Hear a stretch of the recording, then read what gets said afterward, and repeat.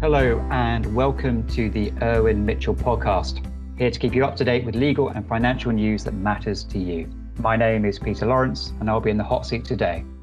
According to our partners Brake, the National Road Safety Charity, someone is injured on a UK road every 4 minutes. This highlights the important role each and every one of us has to play in keeping the roads safe. That very subject is going to be the discussion of today's podcast.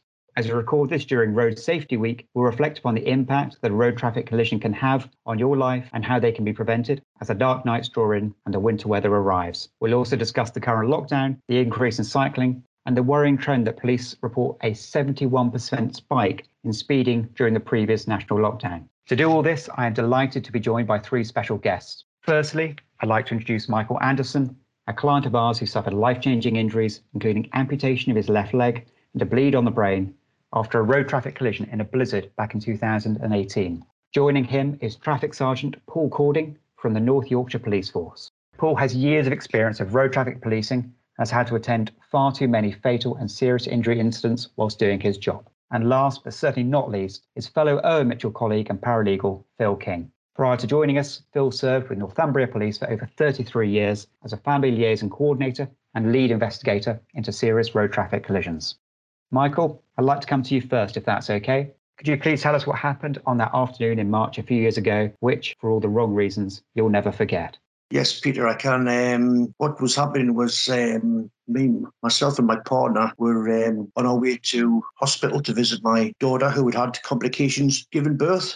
It had been snowing that afternoon, but not very much. It was okay to drive. As we were driving, though, we came across a police vehicle, and the police officer flagged us down and asked us to be careful as we were driving because there was blizzards blowing across the roads in certain places, to keep to the right and keep to the track. So as far as I can remember, I drove through two blizzards, which weren't too bad, but then the next one I came to where the accident occurred, you could basically hardly see in front of you. As I remember, it was I was probably driving around about walking pace before I came to a stop, because there was lights in front of me.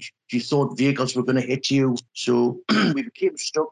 A vehicle actually came from behind and just hit the rear of my vehicle on the driver's side corner. He was unlucky to hit us, but obviously he did. So I gave him a hand to take his car out, up the snow and push him on. And I said, well, we'll exchange details when we get to the other side of the blizzard. And what I remember then is trying to move my car, which wouldn't move because it was stuck in a drift. So I had to get a shovel out and shovel the car. It still wouldn't move. So I got my partner, Donna, to drive while I went round the back to push. And that's as much as I remember. Basically, just probably walking to the rear of the car. So you described getting out of your car, and then the next thing you remember was waking up in hospital. Can you recall being told what had happened to you? Yes, Peter. Things were a bit fuzzy, but I remember being told by the surgeon that he had to take my left leg above the knee as it was that badly damaged. And later on, I'd learned from my partner Donna that I'd been struck by a vehicle that had been travelling too fast for the conditions, and I'd been struck at roughly about 40 miles per hour in the blizzard, which at the time I thought, well, I couldn't even see very far in front of us when I was driving. So it was basically quite a life-changing moment, learning that I wasn't going to be walking anymore, but I was just happy to be alive, to be honest with you. So Paul, coming to you, the situation that Michael's described is exactly the sort of situation that you deal with in your role. Yeah, as a roads policing officer, roads policing sergeant, one of my main role is overseeing serious, life-changing and fatal road traffic collisions. And there are hundreds of collisions that go on around the country every day. And it's a sobering thought and a reminder to us all that every time we attend a collision, it affects so many people. So that one collision that Michael's explained there has affected himself and his partner, Donna, who were there at the scene, all the other people that were there. But then you've got the emergency services, the people in the hospital, any witnesses and stuff like that. So it really is quite a sobering thought, and sort of like a leveler, really, to remind us why we do our role and why we try to do our very best for people. So, Paul, can you describe what it's like to deal with incidents like this and what goes through your mind when you receive the call? Yeah, it's a strange one because it can happen at any time of the day or night. Obviously, we provide 24/7 cover, and it can be the very first thing when you come on duty in the morning. It can be in the middle of the day. It can be in the middle of the night, and you never know where or when that next call is going to be. So it's intermingled with your daily work of promoting road safety and dealing with drivers on the road. So in North Yorkshire as well, we're such a vast county. We've got 6,000 miles of roads and only a small dedicated road policing team. But when you get that call, you know straight away, generally, if there's going to be a fatal or life-changing collision. And I'm sure the others would agree, you go into work mode, because although you might be miles away, it's down to you as the sort of like senior investigating officer or lead investigator to make sure all the correct decisions are made. And even whilst travelling to the scene, you've got decisions that are being made in that what we call the golden hour. Now, for those who aren't familiar, can you talk us through the importance and the meaning of the golden hour? Yeah, it's twofold, really. One, from a medical point of view. Obviously, they say that if you can get to somebody and treat them, get them to trauma units within that period, then their chance of surviving, firstly, and having the minimum amount of injuries is increased. As I said, we're in a rural force, so things like the Yorkshire Air Ambulance, the Great North Air Ambulance, absolutely fantastic assets to have. And I know they're charities, but they do some fantastic work for us, and I'm sure for your clients as well. But it's about making those really quick decisions. So first of all, and in every case, your number one priority is the preservation of life. And if you've got colleagues there, you need to make sure that they are doing the very best they can, whilst also taking into account that their safety is paramount as well. It's no good them trying to do life-saving work on somebody in the middle of a road if they're not looking after themselves, and then they become a victim as well. Phil, coming to you, I guess you've had experience on both sides of these incidents, dealing with the immediate aftermath, as well as working with clients and their families in trying to rebuild their lives after these incidents. Yeah, it's quite strange. Whilst serving with the Northumbria Police, I did 20 years in the role as roads policing sergeant, dealing with numerous fatal and serious injury road traffic collisions. Since coming to Owen Mitchell, I've been with the firm nearly 10 years now, and it's more focused on dealing with the families, because whilst you're in the police, you've got that side to deal with in relation to submission of paperwork, etc., and getting cases to court or to the coroner. Whilst at Owen Mitchell, we're dealing more with the client and the actual victim of the collision. And it's quite sobering when you see the effects of the long-term effects, not just short-term, of the effects of a road traffic collision on an individual and the family. Because I'm sure Michael will probably relate to this. It obviously has affected Michael greatly, but it's affected his family life as well, because your family have to assist you and change their lifestyle really to come to terms with the injury that you've suffered. So it's a very sobering area, I think. Thank you for that. Now, so the theme this year's Road Safety Week is no need to speed, centering on why is speeding so dangerous? Because I think we're seeing a huge prevalence of speeding generally. Before lockdown, there were figures I was reading about on motorways, for instance, 48% of cars exceeding the speed limit during weekdays, rising to 55% of weekends, and that's on a motorway. And then on 30-mile-an-hour limit roads, that was 52% on weekdays and 59% on weekends. So there are two different spectrums of speeds involved here. But aside from stating the obvious, why is that so dangerous?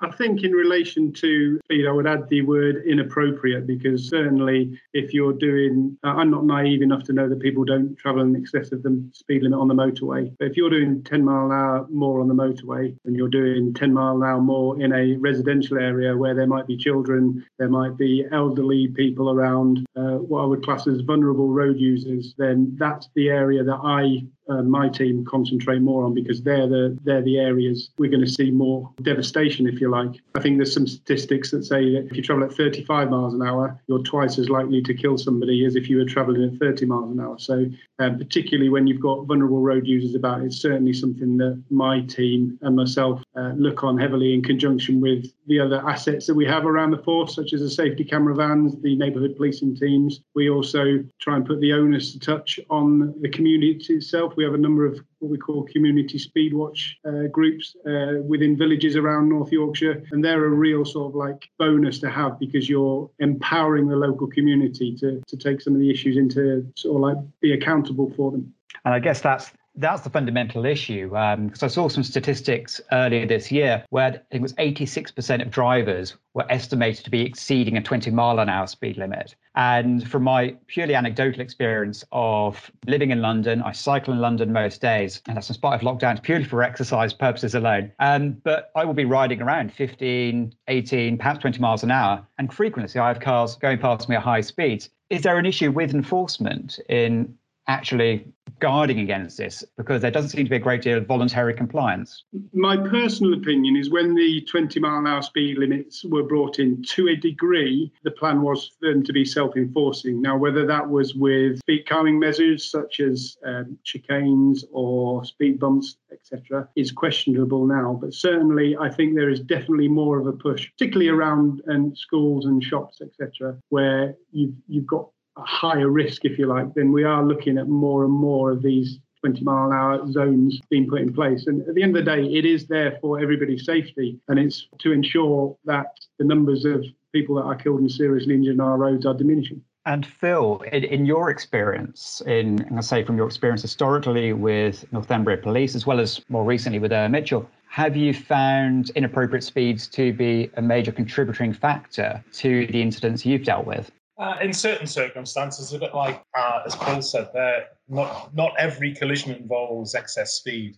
Can be down to driver error or very rarely mechanical defect. But speed is a factor. There's no two ways about it in relation to certainly in an urban situation where drivers don't adhere to the 20 miles an hour limit. But also, I think Paul might be able to give some more information here. But certainly when I worked in Northumbria split between two counties, basically Tyne and Wear, which is an urban conurbation, in Northumberland County, which is very, very rural, very similar to North Yorkshire. And the problems with the rural area is sometimes it's the confidence of drivers. They're driving local roads all the time, so they come very confident with the road that they're on, but not really reading the road and watching out for hazards. So that instead of on de-restricted roads sticking to 60 miles an hour, they will go beyond 60 miles an hour. And then there's a situation when they come from a de-restricted zone into a 30 zone or even a 20 zone, when they come into a village setting, they don't always adhere to the speed limit, and that's a situation. And mainly in Northumberland County, it was normally high-speed collisions on rural roads, which were the big issue. And in those cases,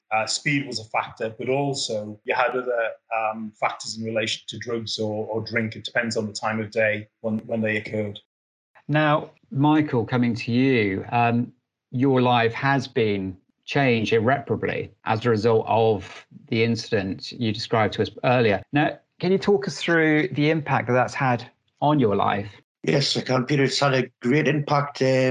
Firstly, I haven't been able to work for the last 2.5 years or more, obviously due to my ongoing surgeries that I've had and also problems with my head injury.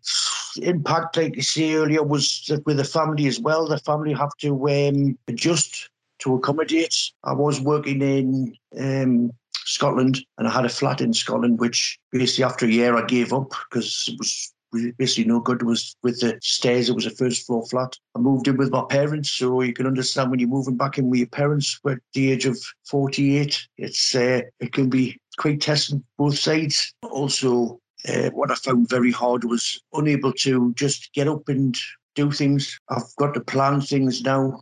Everything I want to do with basically my granddaughter would be sitting on the floor and I couldn't just get up and go and play with her. You have to 4 or 5 steps to get up and be able to get on the floor and what have you. I couldn't. When she was learning to walk, I was unable to walk with her. So I just had to stand by and watch everybody else doing that, which was hard. So yes, it's every day can be different, just depending on what you plan on doing for getting about.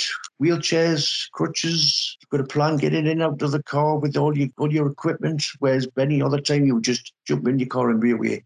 I guess you've lost all sort of spontaneity in some ways. You can't just turn up to a restaurant and hope for the best and be able to get into it without suddenly discovering a flight of stairs or something like that can scupper your plans. That's true. It's everywhere now, which you've got to find a lift. If you're going somewhere, is there a lift there? What I found a lot of shops is a lot of people don't see you when you're in a wheelchair. You seem to become invisible, so it's just getting around shops can be quite hard. But like you say, yes, it's when you're getting about on a wheelchair, you've got to think ahead, which is hard to get used to when you've not been used to it. I mean, maybe don't do it sometimes, maybe don't think, and then it's when you actually get somewhere, you think, oh, well, this is no good because I didn't think of this. I need my crutches, or I've only got my wheelchair, and it's been quite hard sometimes. It can dull your mood quite a bit. It's entirely understandable there. Have you, I guess the joy of grandchildren, I imagine, is that they're very understanding and they don't really question it. They just take things and just find you as their grandfather. So my granddaughter was, she was only a week old when I had the accident. So she's only ever known as without a leg. But as I've just got a leg now, which is funded by my claim, she's completely different because she's talking now when she actually says, well, where's Grandad's leg? He's got his leg back. Because I told her it was taken away by a helicopter. So she always knew that my leg had fallen off and it had been taken away by a helicopter. So I said to her, do you see the helicopter that's got my leg? And she would say, no, Grandad, not yet, haven't seen it. But now she's actually seen us with a leg. I'm actually able to go now and actually pick her up from standing, which I was never able to do before. So she mentions my leg now quite a bit. And have you worked hard with your rehabilitation to get you to that point to be able to have the new leg and to be able to work? Because a lot of work's required to develop the strength and the resilience to be able to, and learning how to use that new limb. That's right. I've had lots and lots of rehab, not just for my limb. I've had it for my head injury. Yes, I've been going to the gym because I had to get my strength back. Because after more or less 2 years of not really being able to do much, it was getting my fitness back, which hasn't been really helped by these lockdowns with the COVID-19, because I did get myself an NHS leg, which I was starting to practice on, walk on, and then we had the lockdown, so it's been in the hospital ever since. And I've just managed to get appointments now to start using that again. I've it refitted. I've also had a private leg funded by the case, which I just received and got to him. So I was away in rehab for 3 weeks in Sheffield to learn to use the leg, have it fitted, and try and build up my fitness a lot better. So that was a intensive 3 weeks, definitely worth it. And I have my leg home now, so I go to the gym 3 days a week where I'm taking my leg with us and obviously practicing a lot. And I think the main thing is getting the fitness back up. I think with a lot of people have had over these few months have put a few extra pounds on as well. And the best thing for me is I've probably put on 3 stone since my accident. So it's a 3 stone extra to carry around on a leg, which would probably I'd be better off getting that weight back off and make things a lot easier for myself. That's a real impact on a number of clients of mine where a number who attend specialist gyms and physiotherapists, which are geared up for people who've suffered similar injuries to you, Michael. And the difficulty is through lockdown, they've been closed, or they've got additional measures in place, just restricting their access. And some are being directed to do exercises from home via video links, which is a great use of technology to enable people to continue with their rehabilitation. But it is still having an impact. People aren't able to have the hands-on input. And especially if you're learning to use a new limb, for example, then there is a hands-on element to that. And that really has going to have an impact on your ability to progress with your rehabilitation. But it sounds like you've done some phenomenal work so far. And frankly, from my experience with rehabilitation, there's no real plateau to that. It's a continuing, ongoing relationship where with continued work, and especially with neurorehabilitation, if you people who have suffered a brain injury, with the continued work with the right team around them, it's amazing the progress that can be made. But lockdown is certainly making that much more difficult than it would have been ordinarily. Going back to what Paul said in relation to pedestrian RTCs, I dealt with one since coming to Irwin Mitchell, which was a 12-year-old boy who was knocked over in a line of traffic. He was crossing a road near a big superstore where he wasn't from the area, so the road layout was different. So he didn't know the flow of traffic, and he thought there was a lane of stationary traffic. He crossed in front of that stationary line, and then unfortunately for him, a vehicle travelling on the near side of that lane sadly knocked him over, and he had a catastrophic brain injury at the time. Now that young boy, because of early rehabilitation, his recovery's been amazing, and he's now 18 years old. He's now a football coach. He's done really well, but it's all down a bit like Michael. Michael's attitude's amazing. I've met Michael in person, and his resilience and his personality are fantastic, because he's literally taken on the issue in such a positive manner and actually focused all his energies to getting better and maintaining a real positive mental attitude. And it's very similar. This young lad I'm talking about did exactly the same. He had goals, he maintained them. Like everything, he had his stumblings, he had one or two little setbacks, but on the whole, he's doing really well with his rehab. But what kept us going basically was my family being able to see my granddaughters, or my granddaughter at the time, and just my family. I was actually quite lucky, never mind lose my leg and all the other injuries I had. I was lucky to be alive after the accident. And basically what I said was, right, I've lost my leg. I basically said, just got to get on with it. I've got to get on with it. If I don't, there's no giving up. Just got to do my hardest for everybody else, for my family as well. Don't want them struggling on after us, having to look after me. I wanted to be able to, I want to be able to look after myself fully. And did you have any goals in terms of your hobbies, activities?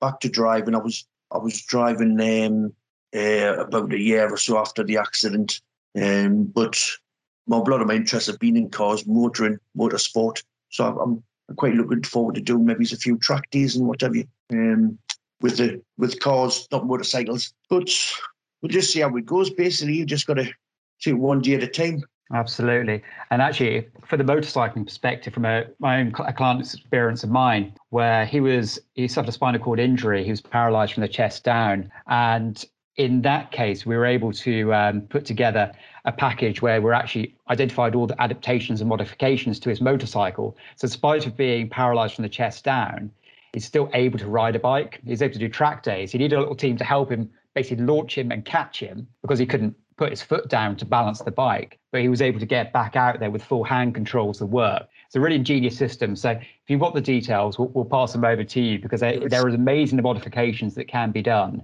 So we've talked about speed being a factor for incidents, whether that is speeding or inappropriate speed for circumstances. But in your experiences, both Phil and Paul here, are there other factors that are a contributing factor to collisions occurring? We in the police deal with what we call the fatal four as the most contributory factors to killed and seriously injured. And you mentioned inappropriate speed already. And the other three we target are drink and drug driving, the wearing of seatbelts, and also mobile phones and other distractions. So coming back to seatbelts first, if you like, with the advancement in car technology, the safest place to be if you're involved in a collision is inside the cockpit of that car, because nowadays you've got crumple zones, airbags, side-in protection, etc. So if you are involved in a collision, then the safest place is to be within that cockpit, which is why we target them so much. Some people think it's okay not to wear seatbelts. There are obviously a few exemptions, but again, even if I had an exemption, I don't think I'd drive around without a seatbelt on. Huge one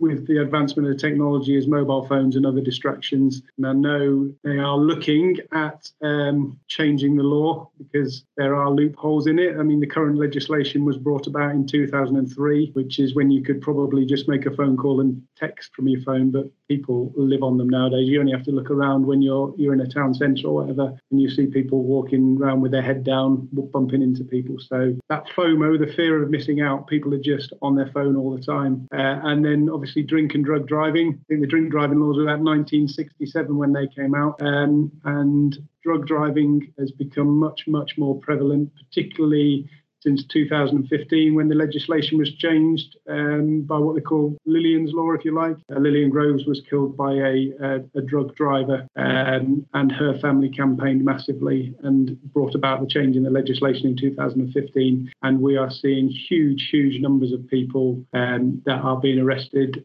for drug driving. My last two night shifts I had a couple of drug drivers in. So frustratingly, with drink drivers, you can get the result at the police station there and then you can charge them to court. But because you need a blood sample for the drugs to be analysed, it's taking upwards of 3-4 months. So you've still got people driving around because in this country, innocent until proven guilty, although they've shown a propensity to drive with drugs in their system, albeit you don't know the levels. But yeah, you've still got people driving around 4 or 5 months later because they haven't been to court yet. So the four we target: inappropriate speed, drug driving, mobile phones and other distractions, and seatbelt. I think the interesting thing with mobile phones, especially when you talk about people on the streets always being glued to them and watching them and that whole FOMO element there. But I think it's interesting. You see a lot of campaigning online, so especially on Twitter. There's a couple of campaigners who basically capture drivers sitting there in queues of traffic using their mobile phones and then reporting them into the various websites where the police will accept video evidence of drivers doing that. And there's a real misconception that if you're sat in a queue of traffic, mucking around on your phone is perfectly safe because you're not driving per se. I think the real issue there is you're not paying attention to what's going on around you.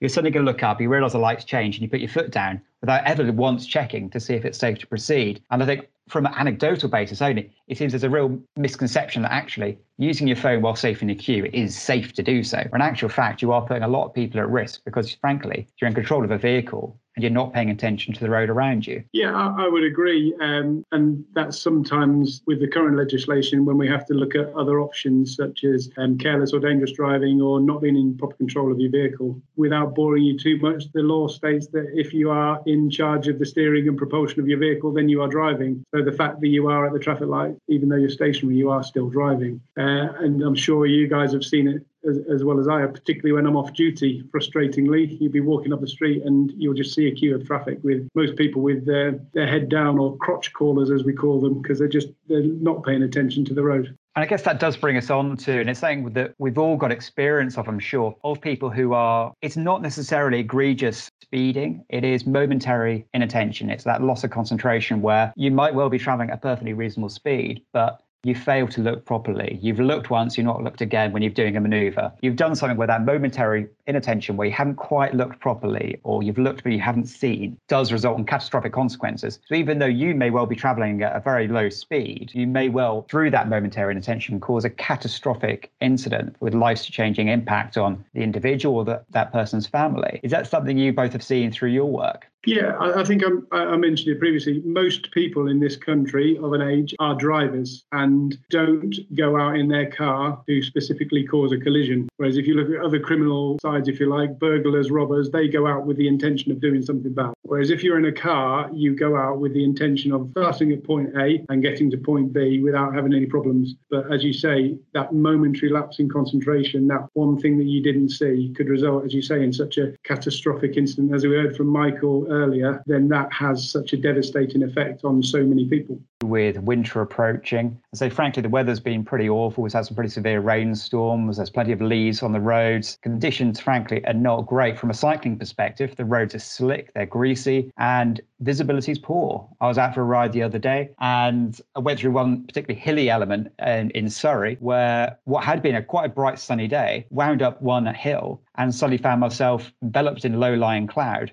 Visibility was down to about 150 yards. And I was just very pleased that day that, actually as all days for that matter, I had lights on my bike that were on, so I was visible and there to be seen. But there is also a mutual element there where drivers and all road users, they've all got responsibility to each other to look out for those people who you may not have planned ahead quite as well as you could have, but you need to ensure that you are alert to those people who aren't necessarily being as visible as ideal, that a cyclist may not be illuminated in bright yellow clothing, but might well have just gone out for a ride, not necessarily anticipated a change in the conditions. And that especially with the potency of driving a car or a truck or any other vehicle, then you place a real danger to those other people, other road users who are that much more vulnerable, who may not have got the same precautions behind them, who may not be as alert, but conversely, they're not in dangerous vehicles, who do pose a tremendous risk to others on the roads. If you look at how legislation works, if you've got a vehicle that's over 3 years old, you have to get that vehicle checked every year to make sure its MOT is right and make sure it's roadworthy. So what happens when you're one day over 17 years old and you take your car test? When's the next time you have any kind of test to check that you are fit to drive on the road? You don't. And for example, you could be driving 10 years and not have a collision, but within that 10 years, your standard of driving may have deteriorated very, very slightly. But over the years, those 10 years, it's got worse and worse and worse before you have that catastrophic moment. So it's a real talking point, but there is nothing, apart from HGV drivers, etc., there is nothing in legislation, in law, to say once you've passed your test, you don't have to do anything until you're 70, 75. And that's something that we're mindful of. I don't know if you're aware, but there's been a recent consultation on revising the highway code. And Phil and I, together with a couple of other colleagues, were working on the Mitchell response to that consultation. And there's some really valid elements in there, some really good proposals, such as a hierarchy of road users. So those who pose the greatest risk bear the greatest responsibility. But it's a phenomenal piece of work to put together. We support fundamentally the changes proposed. But our principal concern is the messaging. How often do people, other than people like us who reads the highway code regularly, it's a pretty small cohort. And so the real difficulty is whilst these changes could well be made, people aren't out there ensuring that they are aware of the rules of the road. And there are some real misconceptions, for example, at junctions where pedestrians are stepping out, who has priority? The average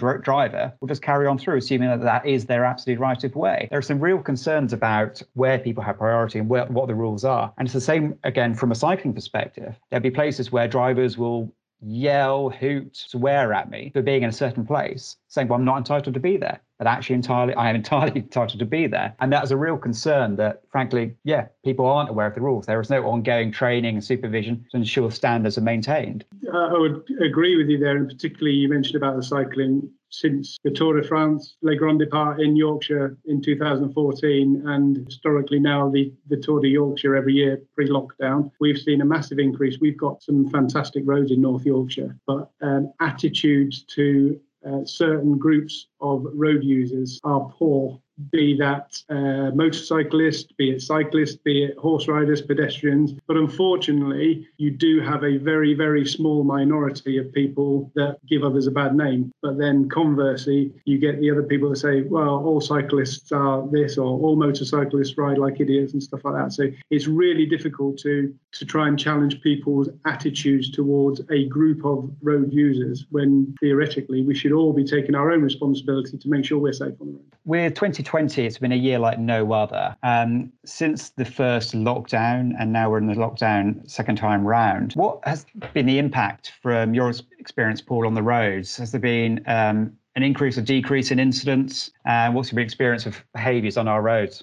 From a killed and seriously injured perspective, we are above where we were last year, which is surprising, you might say, because there's been less traffic on the road, certainly in the first lockdown. I'll be honest with you, I've not noticed in this second lockdown a massive difference in the amount of traffic on the road. Certainly the first one it went from being normal traffic to nothing on the road, but then that brought its own problems with it, because less traffic on the road meant more people were using it inappropriately. We were getting some very, very high speeders. We actually got criticised to a degree for deploying our safety camera vans during the first closure. And whilst we did move some of them around to help with logistics for deploying PPE to offices and stuff around the county, it was pretty evident that we needed to reutilise them for their primary function, because otherwise our roads were just going to become like a racetrack, and it was people like myself and then companies like yours that were going to have to pick up the pieces. So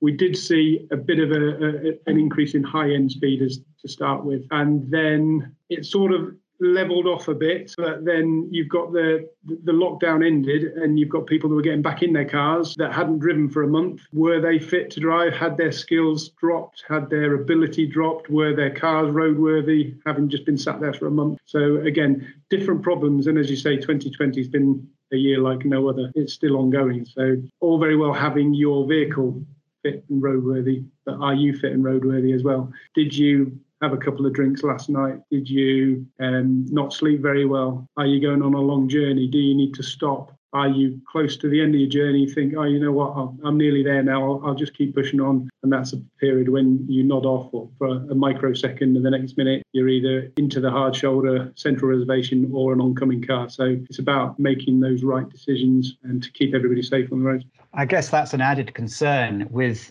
I say, you talk about the rustiness of drivers and getting back out on the roads when perhaps people aren't as familiar with driving as much as they are, or people are actually turning to their cars for journeys that they never would have taken before because they would have relied on public transport and now don't feel safe to do so. And we've seen a huge increase with people turning to cycling or walking instead of using public transport because capacity is down, so there aren't as many buses or trains available due to social distancing measures, or simply people don't feel comfortable to do so. Is that a concern that there's going to be more people, especially kids, we're seeing this a lot in London where we're seeing a lot of kids out trying to cycle or walk to school. Yeah, we're also seeing quite a high prevalence of an increase in speeding. Is that a concern for you, Paul? Our infrastructure, our road network isn't built for it. It never has been. You look at somewhere like the Netherlands where their whole infrastructure is geared around cycling and protecting cyclists. And when you do your driving test, it's all about who has priority and stuff like that. Obviously, it's very flat in the Netherlands. It'd be no good for Yorkshire. But we're encouraging people to get out and about on their bikes and do exercise and things like that. But I'm not entirely convinced that the infrastructure is in place. And I know some councils are working towards making some of the green spaces more accessible, but we're not there yet, definitely. I certainly share that concern that we don't have the infrastructure in place. I think the difficulty is that there's a real perception issue where people, if they don't feel safe to ride, frankly, they won't. We did a YouGov survey earlier in the year, and it did reveal the key barriers to cycling were safety and being able to be segregated from the traffic. And you're right, our roads aren't fit for people to cycle on necessarily. I can't even envisage my son getting out on a bicycle and riding to school from where we live. It just simply is not safe enough. So through the jobs that we all do and the situations you've all been in and seeing the devastating impact that road traffic collisions can have on individuals and those around them, what one piece of advice based on that experience would you give? I think it's about your preparation, to be alert and be prepared for whatever journey you're going to take, whether that's as a driver, a cyclist or a pedestrian. Have safety in the foremost part of your mind in relation to how you're going to use the road, and that could be preparation of your vehicle. Make sure that you're not fatigued, that you haven't taken any substances or prescription drugs, and if you're a cyclist, high-vis clothing in the winter, appropriate lighting. And the same goes for a pedestrian. If you're on a darkened road, make sure you're wearing something bright and can be visible.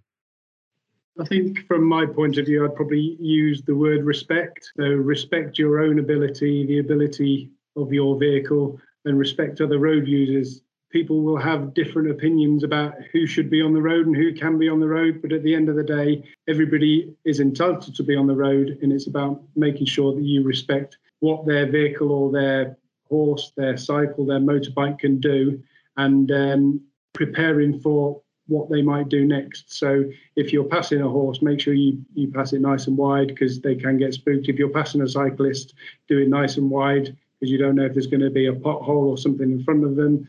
And say respect everybody on the road, because at the end of the day, certainly I've seen the devastation that road traffic collisions can have on people. We've heard from Michael just how it affects an individual, their family, their friends, etc. So it's about looking after yourself and each other.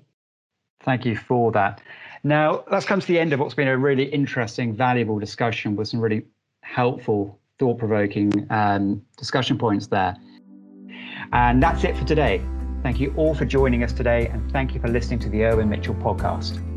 If you found it interesting, then join us for our next episode. Stay safe.